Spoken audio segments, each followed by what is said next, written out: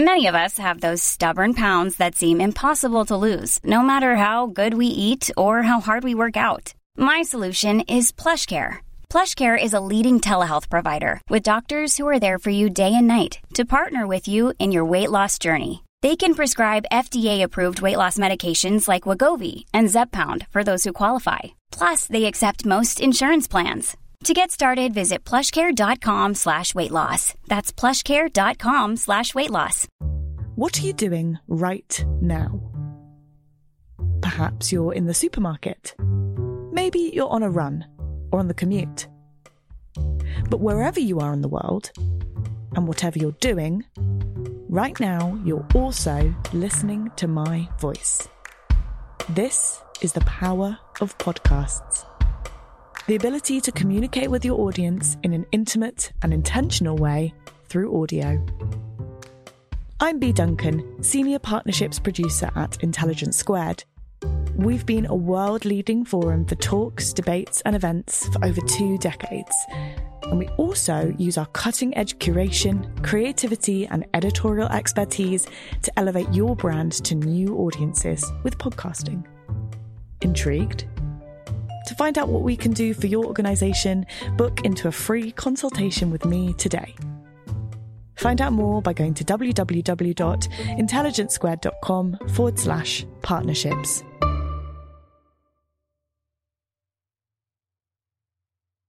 Hello and welcome to this week's Intelligence Squared podcast with me, Farah Jassat. This week we look at the battle over free speech, our trigger warnings, safe spaces and no platforming harming young minds. Hannah is the producer of this week's debate and joins me now. Hannah, tell me about this idea. Well, it really came about because there have been so many stories in the press about the current generation of students no platforming speakers like Steve Bannon or Germaine Greer, and the backlash against them, people calling them snowflakes. And I thought it'd be really interesting to put something together and examine the arguments on either side. And who have we got to speak on the panel? Well, Jonathan Haidt, who is a hugely respected social psychologist from New York, and he's got a new book out called The Coddling of the American Mind, which is about precisely this subject. And then Rabbi Lord Sachs, former chief rabbi, a man of exceptional wisdom and authority. Eleanor Penny, who is of precisely the generation that Jonathan Haidt is talking about because she left university just 2 years ago. She's a journalist and activist. And Kayinda Andrews, who's a sociologist at Birmingham City University and an historian of race. It sounds like a fascinating debate. Let's go straight to it now. And just a quick note to our listeners, if you enjoyed this conversation, please do rate and review us on iTunes. And I have news for all of you before we begin, that this is actually a safe space. For an hour and a half, you will not hear any mention of Brexit, and that is my promise to you for now.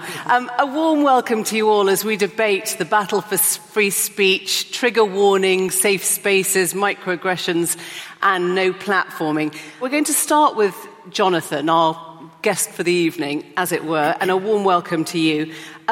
Take us through the problem that you're writing about. Your book is about the coddling of American minds and the fears you have for campuses and for students. There are two related problems that have sort of flooded into the United States or become very visible in the last 3 or 4 years. They weren't really visible before then. So I'll just very briefly state them, and that I hope will set us up for a discussion. The first is that we have, I'd say, a mental health crisis for boys and a mental health catastrophe for girls. What I mean by that is that rates of anxiety and depression were fairly stable in the from 2000 to 2010, and then they begin rising very sharply. For boys, rates of major depression are up about 30%. For girls, they're up about 40%. Some people say this is just self-report, it's not real. But rates of hospital admission for self-harm are up in the same way for girls, not for boys, though. For suicide in the United States, suicide for teenage boys is up 25% from the first decade of the century if you look at the rise to the last 2 or 3 years. 25% increase. For girls, it's 70%, 70% increase. I just looked at the numbers for the UK on my way over here. The Guardian has had a lot of really good coverage of the various studies that have come out. It's the exact same thing. You, too, have no rise at all in hospital admissions for boys. Boys are not cutting themselves more, but your girls are going to the hospital much more because they cut their bodies and are bleeding. You also have, even though the suicide rate, I think it was in England and Wales, even though that suicide rate is going down to historic levels overall, the rate for teenage girls has reached its highest level ever. You also have about a 60 or 65% increase in completed suicides for English girls, English and Welsh girls. So there's a mental health catastrophe going on. We don't really know what causes it, but the most likely explanations are the combination of social media, which is much harder on girls than boys, and the vast, vast overprotection that we, in the United States, we decided to stop letting our kids out, to tell them the world is dangerous, to tell them that if they're ever not watched by an adult, they will be abducted. We started telling them this in the 1980s and especially in the 1990s, just as our crime rate was plummeting. We taught them that life is so dangerous that they shouldn't be allowed outside. We deprived them of free play. So we don't know for sure, but we have a mental health crisis. It begins with kids born in 1995. We call them Gen Z, or Gen Z, you would say, or iGen for the internet generation. So when this generation arrives on campus, in the United States, that's around age 18. They come to the university. So in 2013, the first members of Gen Z come to campus. And that's when all of these things start. None of us had heard of these terms practically. But by 2014, in a few schools, students were asking for protections from words, books, speakers, ideas. They were treating them as though they were dangerous. Of course, students can protest and have protested words, books, speakers, and ideas, but they never before said, if this is presented, if this person comes, I or someone will be traumatized, harmed, damaged. This was new. We call this in the book, Greg Lukianoff and I call it safetyism, the worship of safety, the view of the world as safe versus dangerous. Young Americans talk about emotional safety. We used to call it emotional discomfort. Socrates reveled in creating emotional discomfort on the way to learning. Many of us are reluctant to do that now because if I create emotional discomfort in my students, they might take that as that they're unsafe, and there's a number to call, there's an email to call to report me. Even from class, they can report me if they think I've made them unsafe. Sorry, Jonathan, just to comment, you have actually changed the way you teach because of your own worries. Yes, I used to be a provocative teacher. I do not provoke anymore. I just play it straight. I don't tell jokes. I don't show many videos. Because it's happened to you personally? Yes. Yeah. It happens to a lot of people. So we all share stories. When I started this in 2015, people thought that we were exaggerating. We're talking about a few anecdotes because it was just starting then. Now it has spread so far that even though most students are fine, most students are not depressed, they want to learn, they want to be exposed. But if you have a class of 300 students, you now have to teach to the most sensitive student because any one of them can report you. You talk about anti-fragility. Yes. Now, I know that's a phrase that goes up back to, I think it's Nassim Taleb, isn't it? But you use this phrase, anti-fragility, to talk about an inability to have resilience. Yes, this is the most important concept in the book, and so I can lay it out very quickly. And if we have this on the table, everything else will make more sense. So many things. This glass is fragile, and if I drop it, it will break, and it won't be better, it will be broken. And so we give kids plastic cups because plastic is resilient. But if a kid drops a plastic cup, it doesn't get better. There are a few things that need to be dropped. There are a few things that have to be challenged in order to configure themselves. So the immune system is the best example. If you protect your kids from bacteria and peanuts, they will have more autoimmune diseases and more likely to have peanut allergies. So the immune system requires exposure to all sorts of things. Well, it turns out human beings are anti-fragile. Human beings require, we have to experience stress, exclusion, teasing, insults. We have to experience these things in small doses as kids to set the social system that allows it to wire itself up so that we can face larger things by the time we're adults. And I'm going to pick up with Eleanor now. Lucky you. You're our representative. I'm the token snowflake. You are. What do you prefer, iGen or Gen Z, or you choose? Oh, you can call me a snowflake if you want. I reserve that for my closest friends. Let's talk about the things that Jonathan's just mentioned there: stress, exclusion, insults, teasing. Do you feel that those are areas that you should try and protect young people from, or did you actually agree with most of what he said? Well, I think that what Jonathan's questions attempt to essentially frame what is a political problem as a problem that can be reduced to and solved on the level of personal psychological robustness. And I think that movement is something that is inherently flawed, because what we're facing now is a series of overlapping political crises that students on campuses across the country, across the world, are attempting to develop frameworks and epistemological tactics and organizational tactics in order to change that. And yes, sometimes those look uncomfortable to the kind of columnists who are triggered enough to write an article about how they don't have a platform in a national newspaper. However, I think we're in danger of calling the people pointing out the problem. We're in danger of massively misdiagnosing the real existential threats to our freedom of speech, which do exist, but they don't look like the very overblown handful of cases of students on campus overusing tactics such as no platforming or such as trigger warnings. They look like, the mass surveillance that's going on in our society. They look like government collecting data on Muslim students through prevent legislation. They look like the rise of the far right, who have explicitly mobilized around things like shutting down free speech. They like to play victims, and they like to spin a narrative of martyrdom, but really, as Donald Trump has shown us, they have very little interest in the game that we think we're playing. They have no interest in civility, they have no interest in truth, and they have no interest in freedom of speech. And what we're in danger of doing here, and I use that word purposefully, don't worry, is having exactly the kind of concept creep that you talk about in the book, right? From freedom of speech as freedom from prosecution and freedom from harm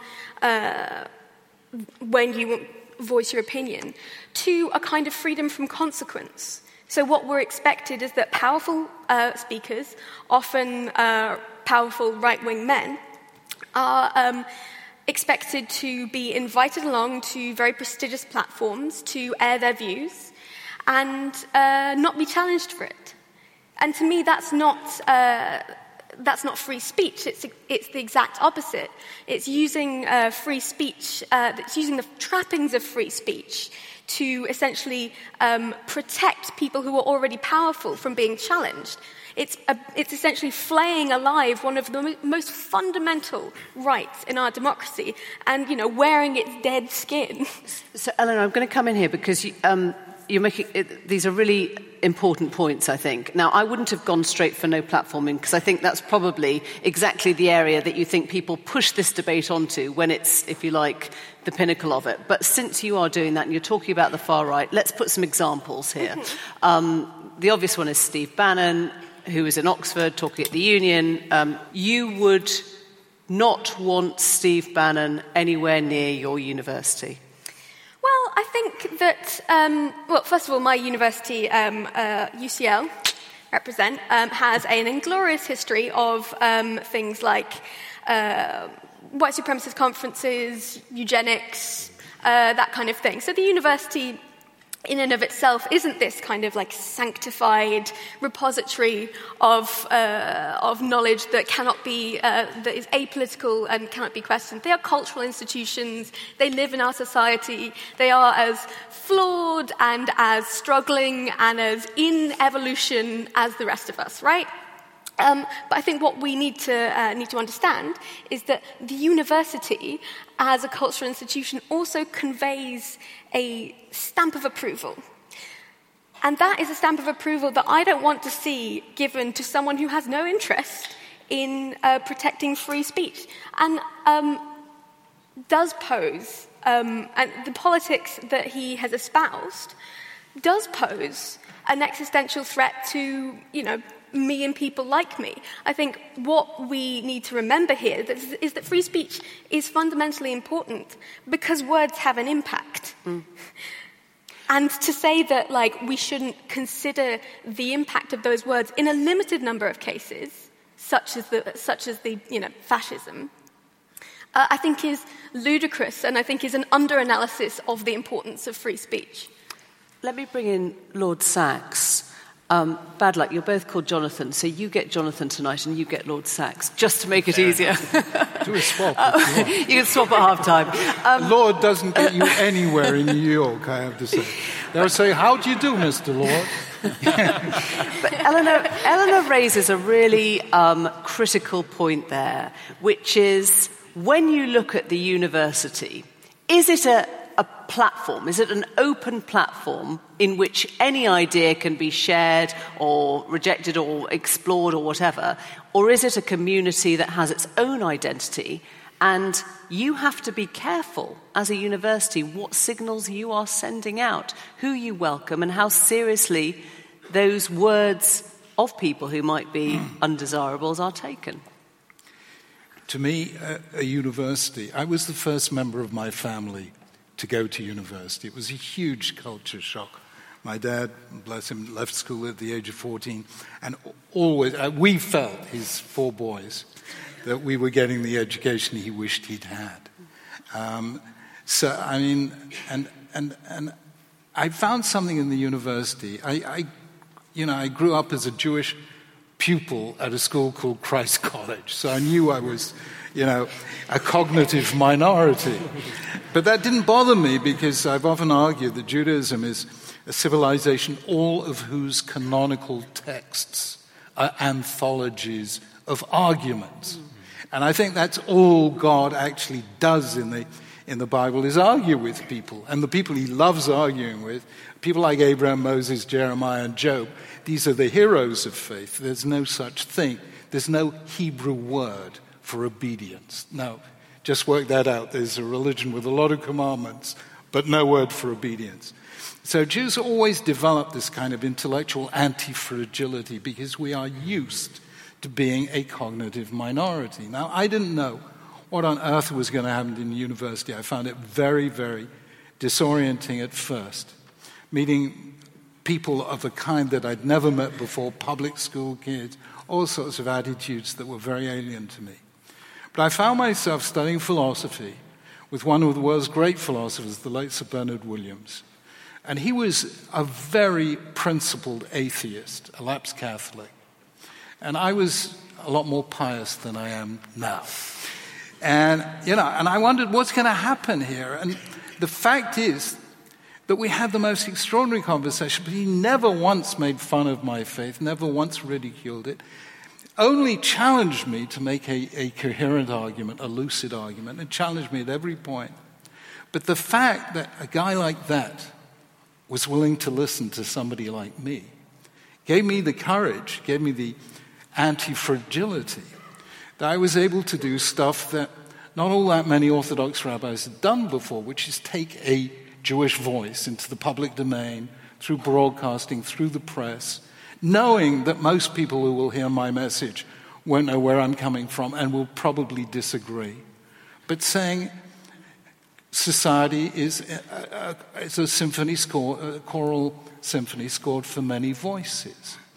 And that, to me, is the beauty of the university, and why it becomes so important when we are disaggregating our societies into non-communicating sects of the like-minded.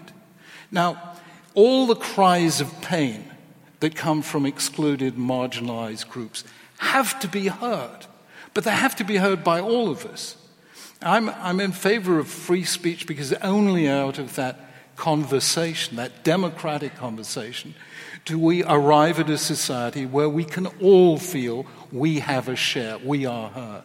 So that, for me, is the importance of the university and why I'm so bothered the way the university has gone the way of rest of society, whereas it ought to be a safe space in which we are willing to give a respectful hearing to views opposed to our own, knowing that our own views will be given a respectful hearing, despite the fact that many of those doing the hearing don't agree with a word I say. Now, out of that democratic conversation come real solutions and real listening to other people's pain.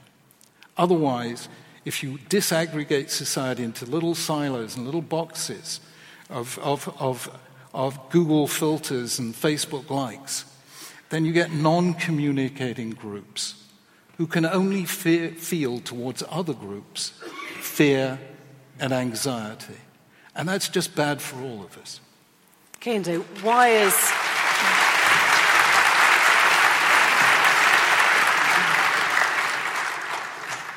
why is Jonathan Sachs wrong on that? Why is the way to immunise ourselves against this fragility, against safetyism, not just to hear everyone and allow the merits of what is being said to dictate who is listened to and who is important? Because this is this fantasy version of the university, where it is an institution that's based on equality and reason, and there's no power relations in this discussion. The irony of this conversation is that it is rooted in fragility, but it's the fragility of the white elite, and actually the white male elite in particular. There's an alternative way we can look at this picture, where in 1965, in the UK and in the US, only 5% of the population went to university, rich white men. Now, what's happened over the last 50 years is it's been opened up. You've got women, you've got minorities, you've got LGBTQ communities. And not ironically, not surprisingly, these are the groups who are saying that the universities are harmful, the universities we need protection from, these institutions, which not too long ago would have determined that I wasn't a human being, have the same curriculum and basis of knowledge that say that I am not a human being. These are the spaces into which we have put minorities, women, etc., etc. And then we are somehow surprised when people say we need a safe space. Or actually, maybe I need a trigger warning to learn about European Enlightenment because it's basically telling me that I can't think, right? And it's the fragility of the elite who we've come into this space and now hear the actual voices of minorities, right? Of people saying, you need to work differently because this isn't going to run for us. And I'm supposed to feel sorry for you because you have to change how you respond. I mean, this is a deeply fragile argument, but on the other side. But I'm going to let Jonathan Haidt respond to that. Why do you think you need safe spaces to learn about this, though? That's the question. Why do you need to be protected from learning about what happened in history, what happened in literature, what happened in classics? Well, it's interesting. The mental health statistics are interesting because mental health, you're more likely to be mentally ill more generally if you're a minority. That applies in universities. The dropout rate for minorities is higher in universities. Less likely to get a good degree in universities. Why? Because actually the curriculum, the environment, everything about it is alienating to you, right? So when students, if you feel offended and actually I use the word violence, but I don't mean that what I mean is learning in an institution. So for example, look around. This was what my university experience was. One black face and literally 800 white people, right? Learning only stuff written by white Europeans, right? In environments with dead white men hanging on the wall, right? That's an actual violent space to me. So if I say I need a space where I can just have a bit of quiet from the hegemonic whiteness, that's all people are asking for. But is right? that any different to Jonathan Sachs, going to Christchurch School as a Jew? I mean, isn't it how you deal with your minority vulnerability that then informs whether you become stronger or weaker from it? I mean, yeah, there's a kind of... On some level, I agree. That's what society is like. I have to learn how to deal with racism, right? But that's not really a good argument for universities. And the other flip side to this is the elite in these universities who make all this noise about no platforming, etc., will more than likely go into jobs where they won't see any diversity. The university is the only time that some people will ever have a diverse experience. And maybe they should spend that time listening to the people they'll never talk to again, because it may be their only opportunity. that needs addressing. Okay. So there's a phrase in the Bible, maybe it's in Proverbs, iron sharpens iron. We get smarter from contesting. So if that's what we're trying to do, we have one set of norms, and that's going to favor a fairly broad conception of speech, free speech. Another thing that we might do in universities is help students grow. And I've looked at a lot of university mission statements, and they usually are about discovery and growth or learning. Now, if we do that, it's going to be a different mindset, but it's going to be a kind of a somewhat therapeutic mindset of what do students need and what do they need to grow. And here, I think, is where we might disagree on what the best way is. But I want to bring back Kehinde's point and Eleanor's point, because if everyone were learning in the same way, from the same starting point, maybe that would be true. Your mind is open, you receive everything.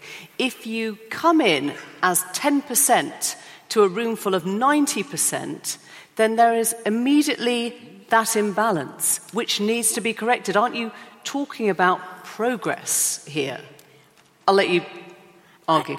I just think it's absolute nonsense, to be honest, that to imagine that women, that LGBT people, that minority people aren't already some of the most robust people out there, because to survive, which is what we're talking about when we're using this, psychological framework, to survive, to thrive, to flourish in this deeply oppressive society in many ways, you need to be robust. I would love it if what we were talking about when we were talking about safety culture is a set of tactics where I didn't need to think about sexism. I didn't need to worry about anti-Semitism for another day. Brilliant. I can just take these tools and put myself in a little bubble and, so what if I get paid less at work, and so what if I, get assaulted on the night bus home? That's not what we're talking about here. What we're talking about here is creating the spaces necessary for people who are already robust to encounter the things, to confront head-on the structures that day to day we don't have the mental time to address. Now, for me, that's not about shutting down debate. Those are precisely the conditions it takes to confront honestly and with intellectual rigor the kind of structures on which our society is founded. Now, in the book, we talk about being triggered in the right circumstances, as in CBT, as a necessary process for growth. I completely agree. I've had a PTSD diagnosis myself. I've been through CBT. It's cognitive behavioral therapy. Cognitive behavioral therapy. But that's precisely what safe spaces are.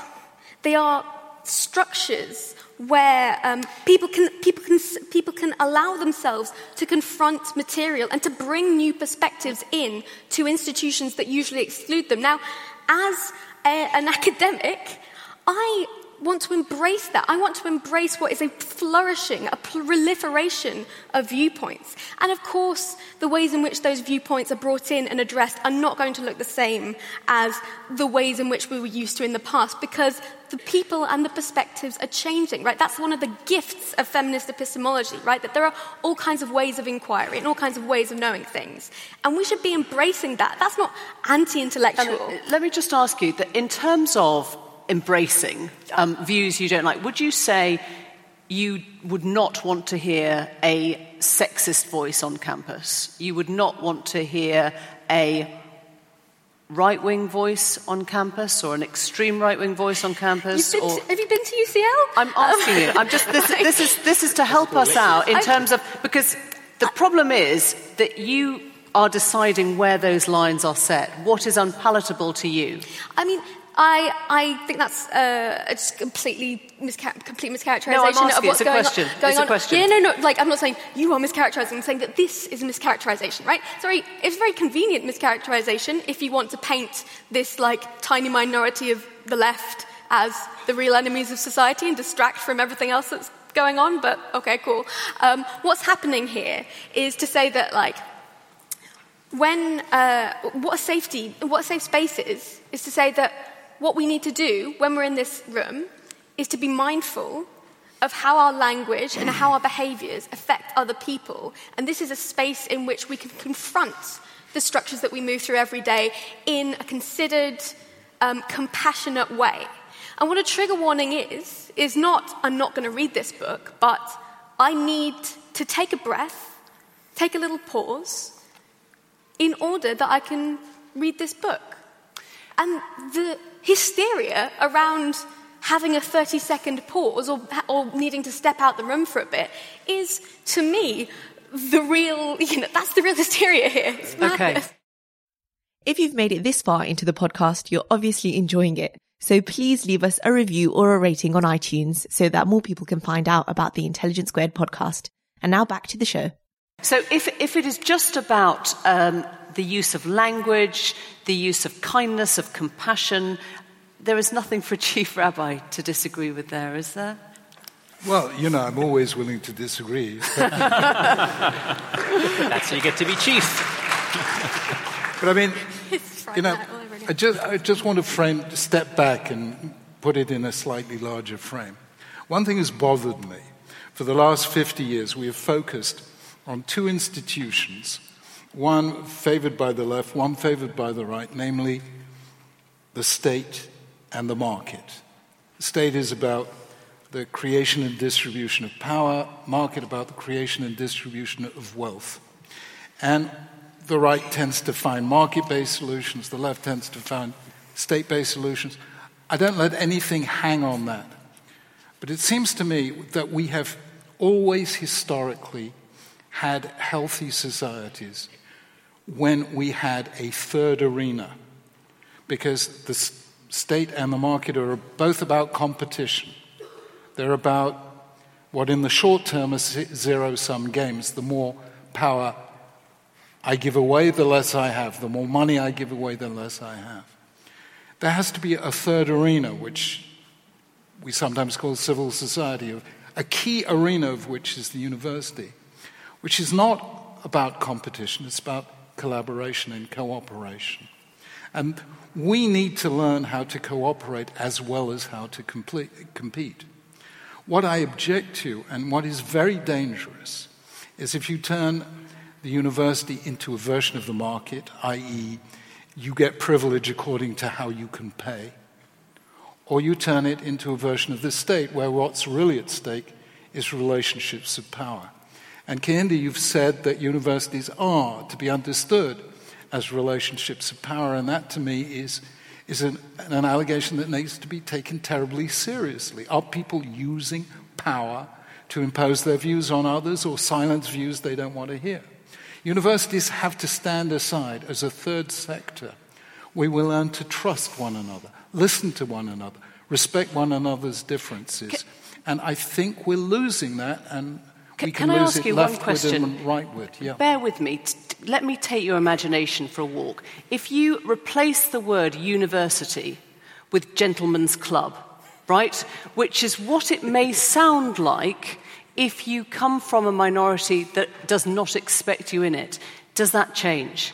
If instead of saying university, you say in this gentleman's club, we have to, push back against the rule that doesn't allow women, we have to push back against the law that makes black men feel uncomfortable, does it then change? Look, it's as the son of a guy who sold schwatters in Commercial Road, i.e., Lower East Side sort of stuff.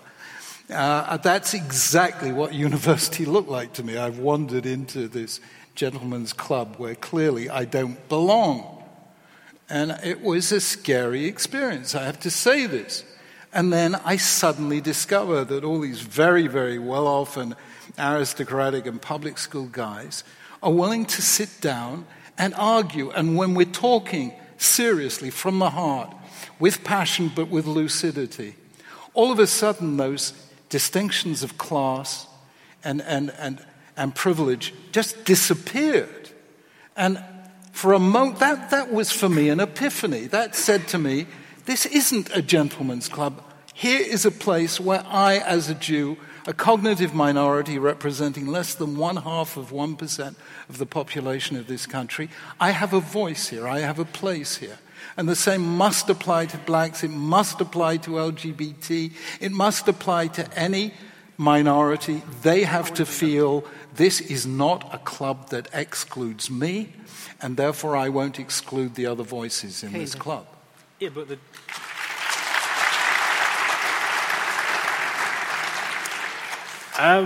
the truth is that's not what happens. And the idea that the university is a third space, that's not true. The university has always been an expression of state power and market power, right? So the university justifies slavery at a time when you need slavery, for example. And going to this point about 2010, there's been a big change. What happened in 2008? There was a major financial crisis, which unleashed neoliberalism in a way that had not been seen on the university sector. The university sector is just a market. Like, there is no barrier to that at all. And when you look at things like fees, if you look at the price of accommodation, if you look at competition and market, that is probably the better explanation for why you're having these problems with students than because they're being mollycoddled. Actually, this university is the market, and the market is racism, and that market excludes many minorities. And that's really the problem we're talking about here. And what really is being said in safe spaces or no platforming or trigger warnings is you have a group of students now in this market, if you like, and they are saying we should be the ones who decide what is okay speech. Because I think we'd all agree that not all speech is okay. You wouldn't have Osama bin Laden coming to the university campus, right? But that's not just an objective decision. Well, maybe you would. I don't think most people would, right? But at some point, you're always going to have no platform. And there's always a level where you say, look, Holocaust denier, don't come to the university, right? But who is it that has the power to decide whether Steve Bannon should come? I would argue, if the students, you should not be the dons and the elite. And if the students get together and say, we don't want this person, then that's a perfectly fine expression of their free will, right? And it's right to speak. So I think we can all agree that universities, like most institutions, used to be, like gentlemen's clubs, used to exclude women or people of African descent. I think we all agree that there used to be enormous racism. We can all agree that many groups we can talk about today as historically marginalized. I think we all agree to that. And our debate comes down to, have we made no progress, a little progress, or enormous progress? And if we've made enormous progress, should we continue? Or you might think we've made little, and therefore we need to try a totally new way. So I'd like to share with you what happened to me when I was on a panel soon after I wrote an article in The Atlantic with Greg Lukianoff in 2015. There was a panel organized at the New York University Law School to talk about this, and one of the participants was a law student of Latin American descent who was talking about being a Latino student at NYU Law, and she was talking about the constant violence perpetrated on her, and I asked her to elaborate on that. What do you mean violence? Like actual, like physical violence? And she said, no, not physical violence, but violence nonetheless. And she said, well, I mean, you have to admit that this university was not designed for people like me. And I looked around the panel and I said, okay, I'll agree to that. It wasn't built for people like me. I'm Jewish. It wasn't built for people like her. She's Chinese American. It wasn't built for him. He's a gay, half-black British philosopher. It wasn't built for any of us. Isn't that wonderful? Isn't that progress? And to take the fact of historical prejudice as a reason to feel excluded today, as a reason to damn an institution that is trying its hardest to overcome that, to increase diversity. This is what we're talking about with Great Untruth number 2, what we call the untruth of emotional reasoning. Always trust your feelings. If you're catastrophizing, if you're deliberately telling students, this institution is against you, see oppression everywhere, people here hate you, they will do anything to stop you, that's a really good recipe to disempower them. If you want to make the black students at NYU Law fail, tell them that. Okay. So, take that phrase, I don't mind which of your answers, stop seeing oppression everywhere, because that is ultimately what's holding back minorities. It's one of the things. There's others, but it's one. It might actually be oppression. I don't know. I don't know. A couple things. I think it is profoundly patronizing, isn't it, to say that, to respond to someone's cry of pain, as Rabbi Sachs so eloquently put, and with your pain is not valid. Your pain is, in fact, a cognitive distortion, is a misdiagnosis of the world. And I think when to say that university students reason purely from emotion is just untrue. That is the great untruth here. But what we need to talk about here is that when many mainstream philosophers at the moment center emotional factors like intuition, like private pain, like distress, what that is a corrective to a long history of people who have experienced depression being told you're misdiagnosing your situation, you're lying, you're overestimating what's happening to you, when really all of these are just historical tactics that have been used to silence dissent and to get people to shut up, basically. Now, I'm not saying that that's what you're doing, but I am saying that that is very convenient for people who are trying to do that. And I'm saying that those kinds of convenient narratives that we are inculcating in our universities invite a kind of very damaging framework. And I'm not talking about damaging as in like discomforting. I'm talking about damaging to the fabric of exactly the kind of free, robust institution that we're all invested in. I'm going to come to questions in the audience. Right. So, hi, I'm 18, and I guess in the eyes of a lot of people older than me, that makes me like a defend to the death free speech person. But I recently read Deborah Lipstadt's book, Denial, and I'd be really interested to hear what you think. It's about Irving, the Holocaust denier. Yeah, and the about woman who Holocaust denial. And I think just in general, in terms of historical truths, I'd be really interested to see at which point you would, as you say, draw the line in terms of free speech. Like, at which point can you... Deborah Lipstadt says, there are facts and there are lies, and at which point can you just get away with anything because of freedom of speech? Great. Especially in regards to Holocaust denial. Thank you very much indeed. Right, we can start with you, Rabbi. Chief Rabbi. No, you're starting. Let's go backwards. Let's go backwards, and then we'll pick up in that order. The important thing that happened with Deborah Lipstadt and Denial is that it wasn't Deborah who brought the case against Irving. It was David Irving who brought the case against her. I think Deborah believes, as we believe, that free speech gets us beyond prejudice and hatred, because in the end there is such a thing as historical fact. So she never sought to deprive him of his freedom to speak. I think there are some European countries, obviously Germany, but others likewise, who have such searing experiences, what went on during the Holocaust years, that they did enact laws banning Holocaust denial and so on. And that's got to do with their own inner history. They needed time to heal those wounds. But Deborah never sought to do that. And if you really have confidence that you are right, then you never seek to silence your opponents. There's a very interesting argument, given that where we are today in the world, and religions are turning inward, and ethnic groups are turning inward, and we're all a little more fearful of one another. It's just worth remembering the history of this free speech argument.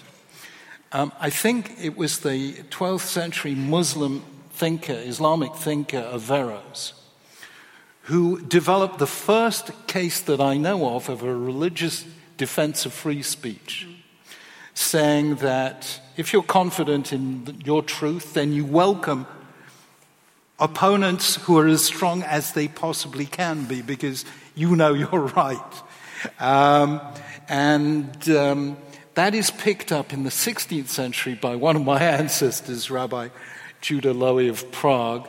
It is then picked up in the 17th century by John Milton in Areopagitica, and it is then picked up in the 19th century by the secular thinker John Stuart Mill in his tract on liberty. So it seems to me that if you really have confidence in what you believe, you do not seek to limit speech because you believe that truth will win in the end. Eleanor.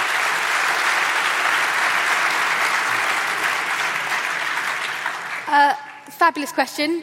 Sadly, very relevant. Well, I think what you've hit on here is the fact that what is sold to us as a kind of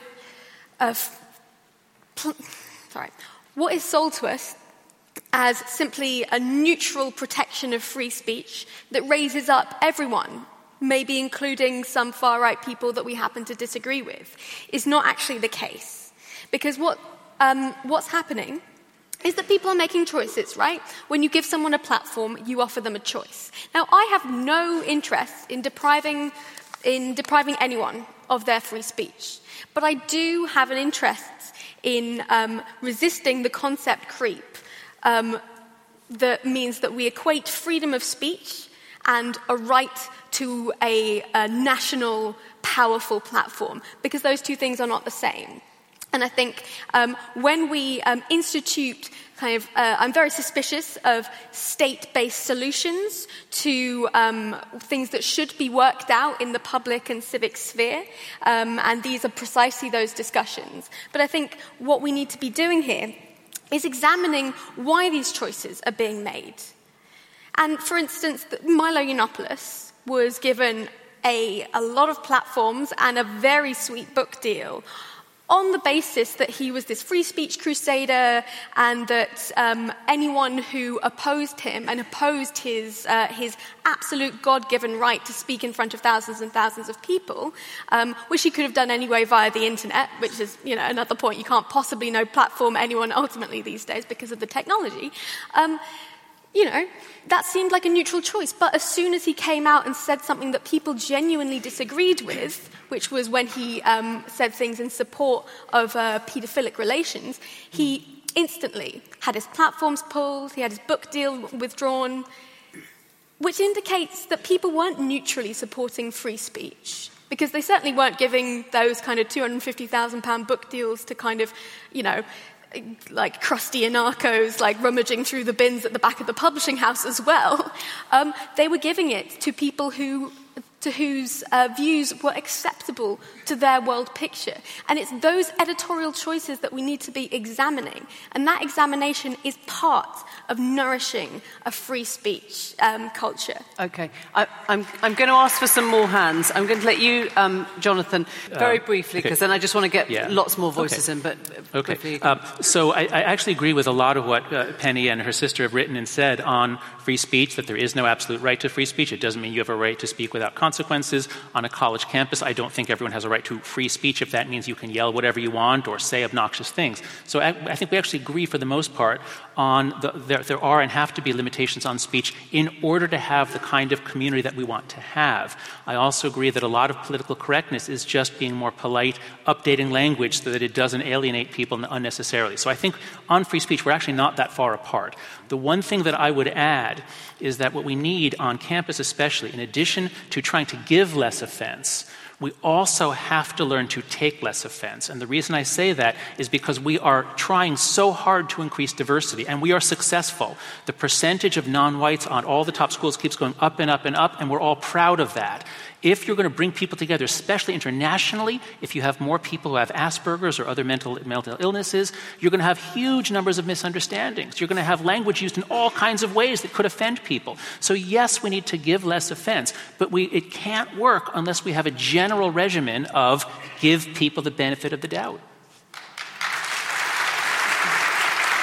There's a lovely phrase in your book, which is about the principle of charity, which is when somebody says something that you find offensive, you have to work out whether it was intended to be or not. Well, just you give it its best read and not its worst. Kehinde, I'm going to bring in the next one. Let me just get some hands. Yes. That was you, yeah. I thought it was ironic that Eleanor should mention fascism, whereas she was giving herself the unilateral right to decide who could and could not have free speech, and was actually even justifying the use of violence. historically to stop people exercising their right to free speech. And of course it was Kehinde and her that tried to analyse society in terms of racial groups rather than as individuals. And it is, in fact, you even evoked Malcolm X, who called white people devils. Okay. So it's this kind of attempt to demonise white men as an exploiter class that gives you then the self-appointed right to decide who can and cannot have free speech. Got it. And this is in itself a form of fascism. Sure, thank you very much. Okay. So you're going to deal with demonising white men. There's one more hand, this lady here. No, the lady who has the mic, yes. Oh, hi, hello. Thank you. Kehinde Andrews, I have a question for you. Very briefly. I'm Brazilian Portuguese. My boyfriend is British Caribbean. Black. So we have very heated discussions about these sort of things. And in a nutshell, my question is, because I was talking to him about this yesterday, actually, he was explaining how, he was basically repeating a lot of the things that you say, how society is sort of built, obviously, against minorities. It's Britain. It's built on, we know the history. It's exclusionary. You cannot get into university these days if you do not have a lot of money. My question is, because in a nutshell, what I argued with him was, I recognize what he says in terms of, white privilege, system being built against certain minorities, all of that. I agree. What my argument was, in order to find a solution, it would be more beneficiary, it would be more of a solution to seek economic equality, because money is the equalizer. Okay. So how do you think money, in making it accessible to everyone, would just sort of solve a lot of the problems that you raise? Thank you very much indeed. Okay. Well, you're so excited, I can tell, Anna. I'm going to let you just take on your demonising of white men head on. It's one of my favourite things to do. It makes for a great, apart from making for a great Saturday night, demonising white men is not actually what we're doing here, okay? We're talking about being able to examine historical processes by which some people, by virtue of their position in terms of race composition, class composition, gender, move through the world in different ways. Now, that's not dividing people into good and bad. That's precisely the opposite. It's saying that we are all imbricated in different ways in an incredibly complex political system. And frankly, that no one comes out with their hands clean. And that's okay, because that's a first movement to bridging understanding. You have to acknowledge and embrace difference, and in order to try and resolve the systems that produce that difference. Insofar as being a fascist is concerned, that was weird. Well, the point was, who is making the choice? Well, Kehinde was the one saying the students now, and the minority students, and the people who have not always belonged in these institutions now get to make the rules. Do you get to make the rules? Me? I have other things to do, and I am a Democrat. I think that we should have a proliferation of more voices, more diverse voices, getting a say in who gets access to these platforms. And I think it's not up to me, it's up to all of us to decide what that looks like. And not just all of us, quite frankly, because it's a very white audience and people paid 30 quid to be here. So we need an even more diverse set of people. So it's just go back. So it's not up to everyone to decide on campus. Up to everyone. It's should it be up to minorities to decide?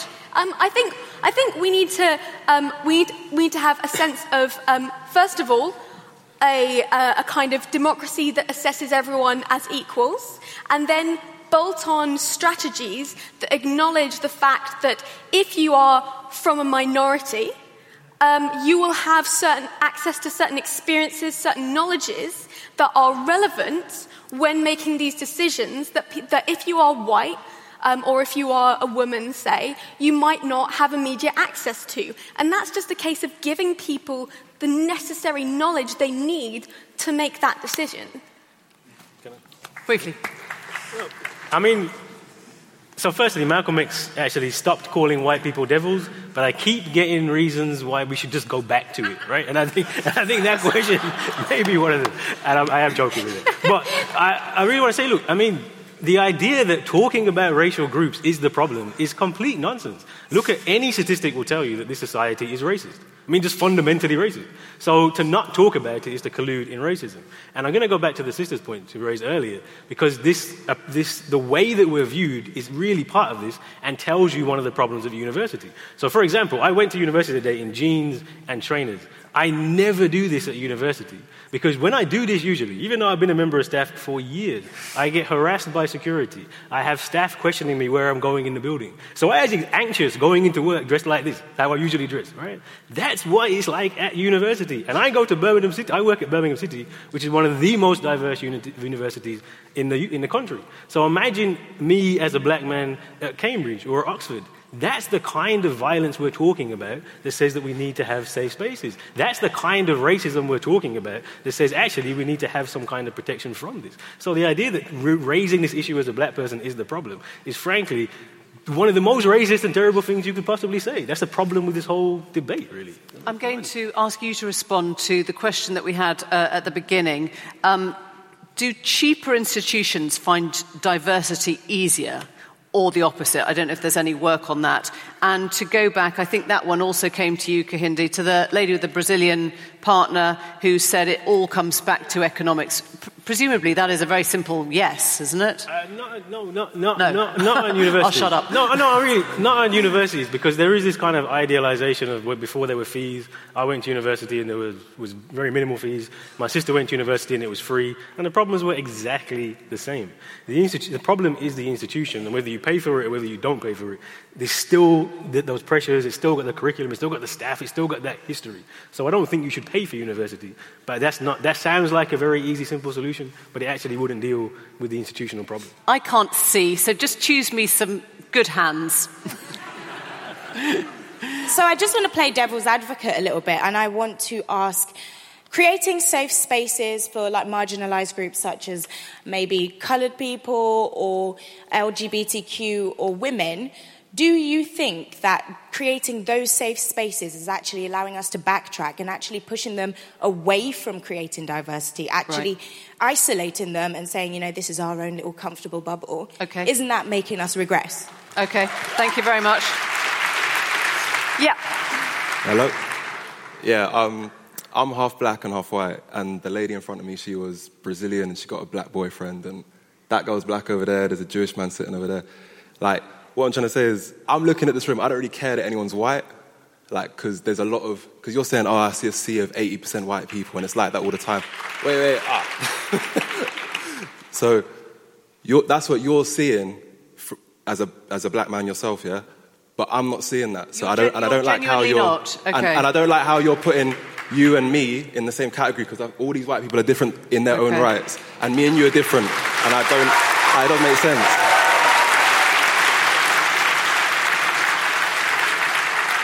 Okay, number 4, yeah. Thank you. Yeah, I've never let my colour or my sex get in the way of the progress that I wanted to make. I've managed to break the glass ceiling just through hard work, and I've never made any excuses for where I wanted to go. I think that if you see no colour and you see no prejudice, then you get it reciprocated. Thank you very much. Okay. Right. It's fair to say that more of those questions came to you two. Kehinde, you answer the guy up there who gave us the last question. I just feel, I don't know, I guess maybe it's a really moving moment where we have all these wonderful exceptions to the rule that the society is actually built on serious issues of racial discrimination. Look, I mean, the idea that we're going to disagree because we're black, who said that? My point is that whether you like it or not, you are seen as a black man. And whether you like it or not, that's going to have an impact on your life. Like, you can live in a dreamland where you think it does not, but that's up to you, right? You stay there. I'm not going to say it on a real level. Because one of the problems with this debate is This idea that the route to equality is we sit down, reason it out, and we come to this wonderful new utopia. We have been on the right side of the argument for 500 years. It has gotten us nowhere. That is not how progress happens. It's simply not. That's not how progress happens. Progress happens through organization, when people come together, when people do things like, I don't know, protest a racist speaker at a university. That would be a good way to actually... But I'm going to bring in the lady number 2 who said by creating these safe spaces, whether it's LGBT or a mixed-race self space or a black self space or a female self space, all you're doing is isolating yourself off into your own bubble.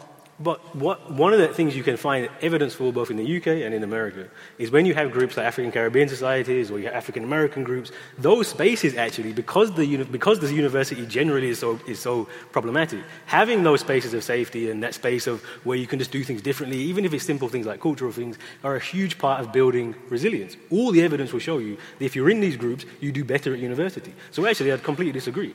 All the evidence tells us that having those spaces helps to prepare you better and do better in the university and society. But yes, I'm going to bring Jonathan in, and to end with him. I'd like to address the broader question of the question we were here to address, which one of the questioners asked. So at the end of this 90 minutes together, what do you think? Do you think that trigger warnings, safe spaces, and no platforming are harming young minds or helping them? You've heard 2 people say that they're generally helpful, and at least we're generally on the side that they are at least not helpful and possibly harmful. We talked to a lot of clinical psychologists about trigger warnings. You're absolutely right that they're very rare. They're not used often. Although the New York Times had an article yesterday, they're now in theaters. If you go into a play in America, you might now see a trigger warning. So they're spreading. They're likely to become common in the future, but you're right, they have not been common on campus yet.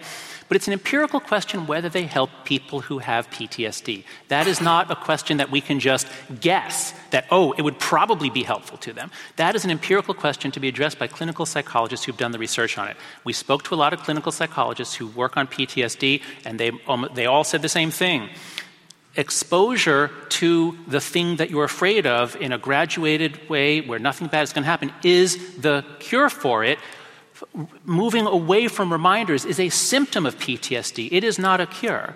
There are also a few experiments that have tried experimentally to either give or not give. They suggest either no benefit or possibly some backfire. We don't know the answer yet. Good experiments are going to be done. It's an empirical question. So far, there is no evidence to suggest that trigger warnings are helpful to people with PTSD. On the broader question of this whole package, trigger warning, safe spaces, this approach to your university, this approach to the world of ideas and books and speakers, is this helpful to students or harmful? And I would submit, and I think we show the evidence in the book, that thinking this way makes you see more threats, makes you have more of an external locus of control because these vast forces are what determine your outcome. And my God, does it waste your 4 years when you could be learning and instead you're focused on defeating the enemy. I think I'll end it there. Right. Quit while you're ahead. On that note, we're going to thank all of our speakers. Thank you all very much indeed. Thank you.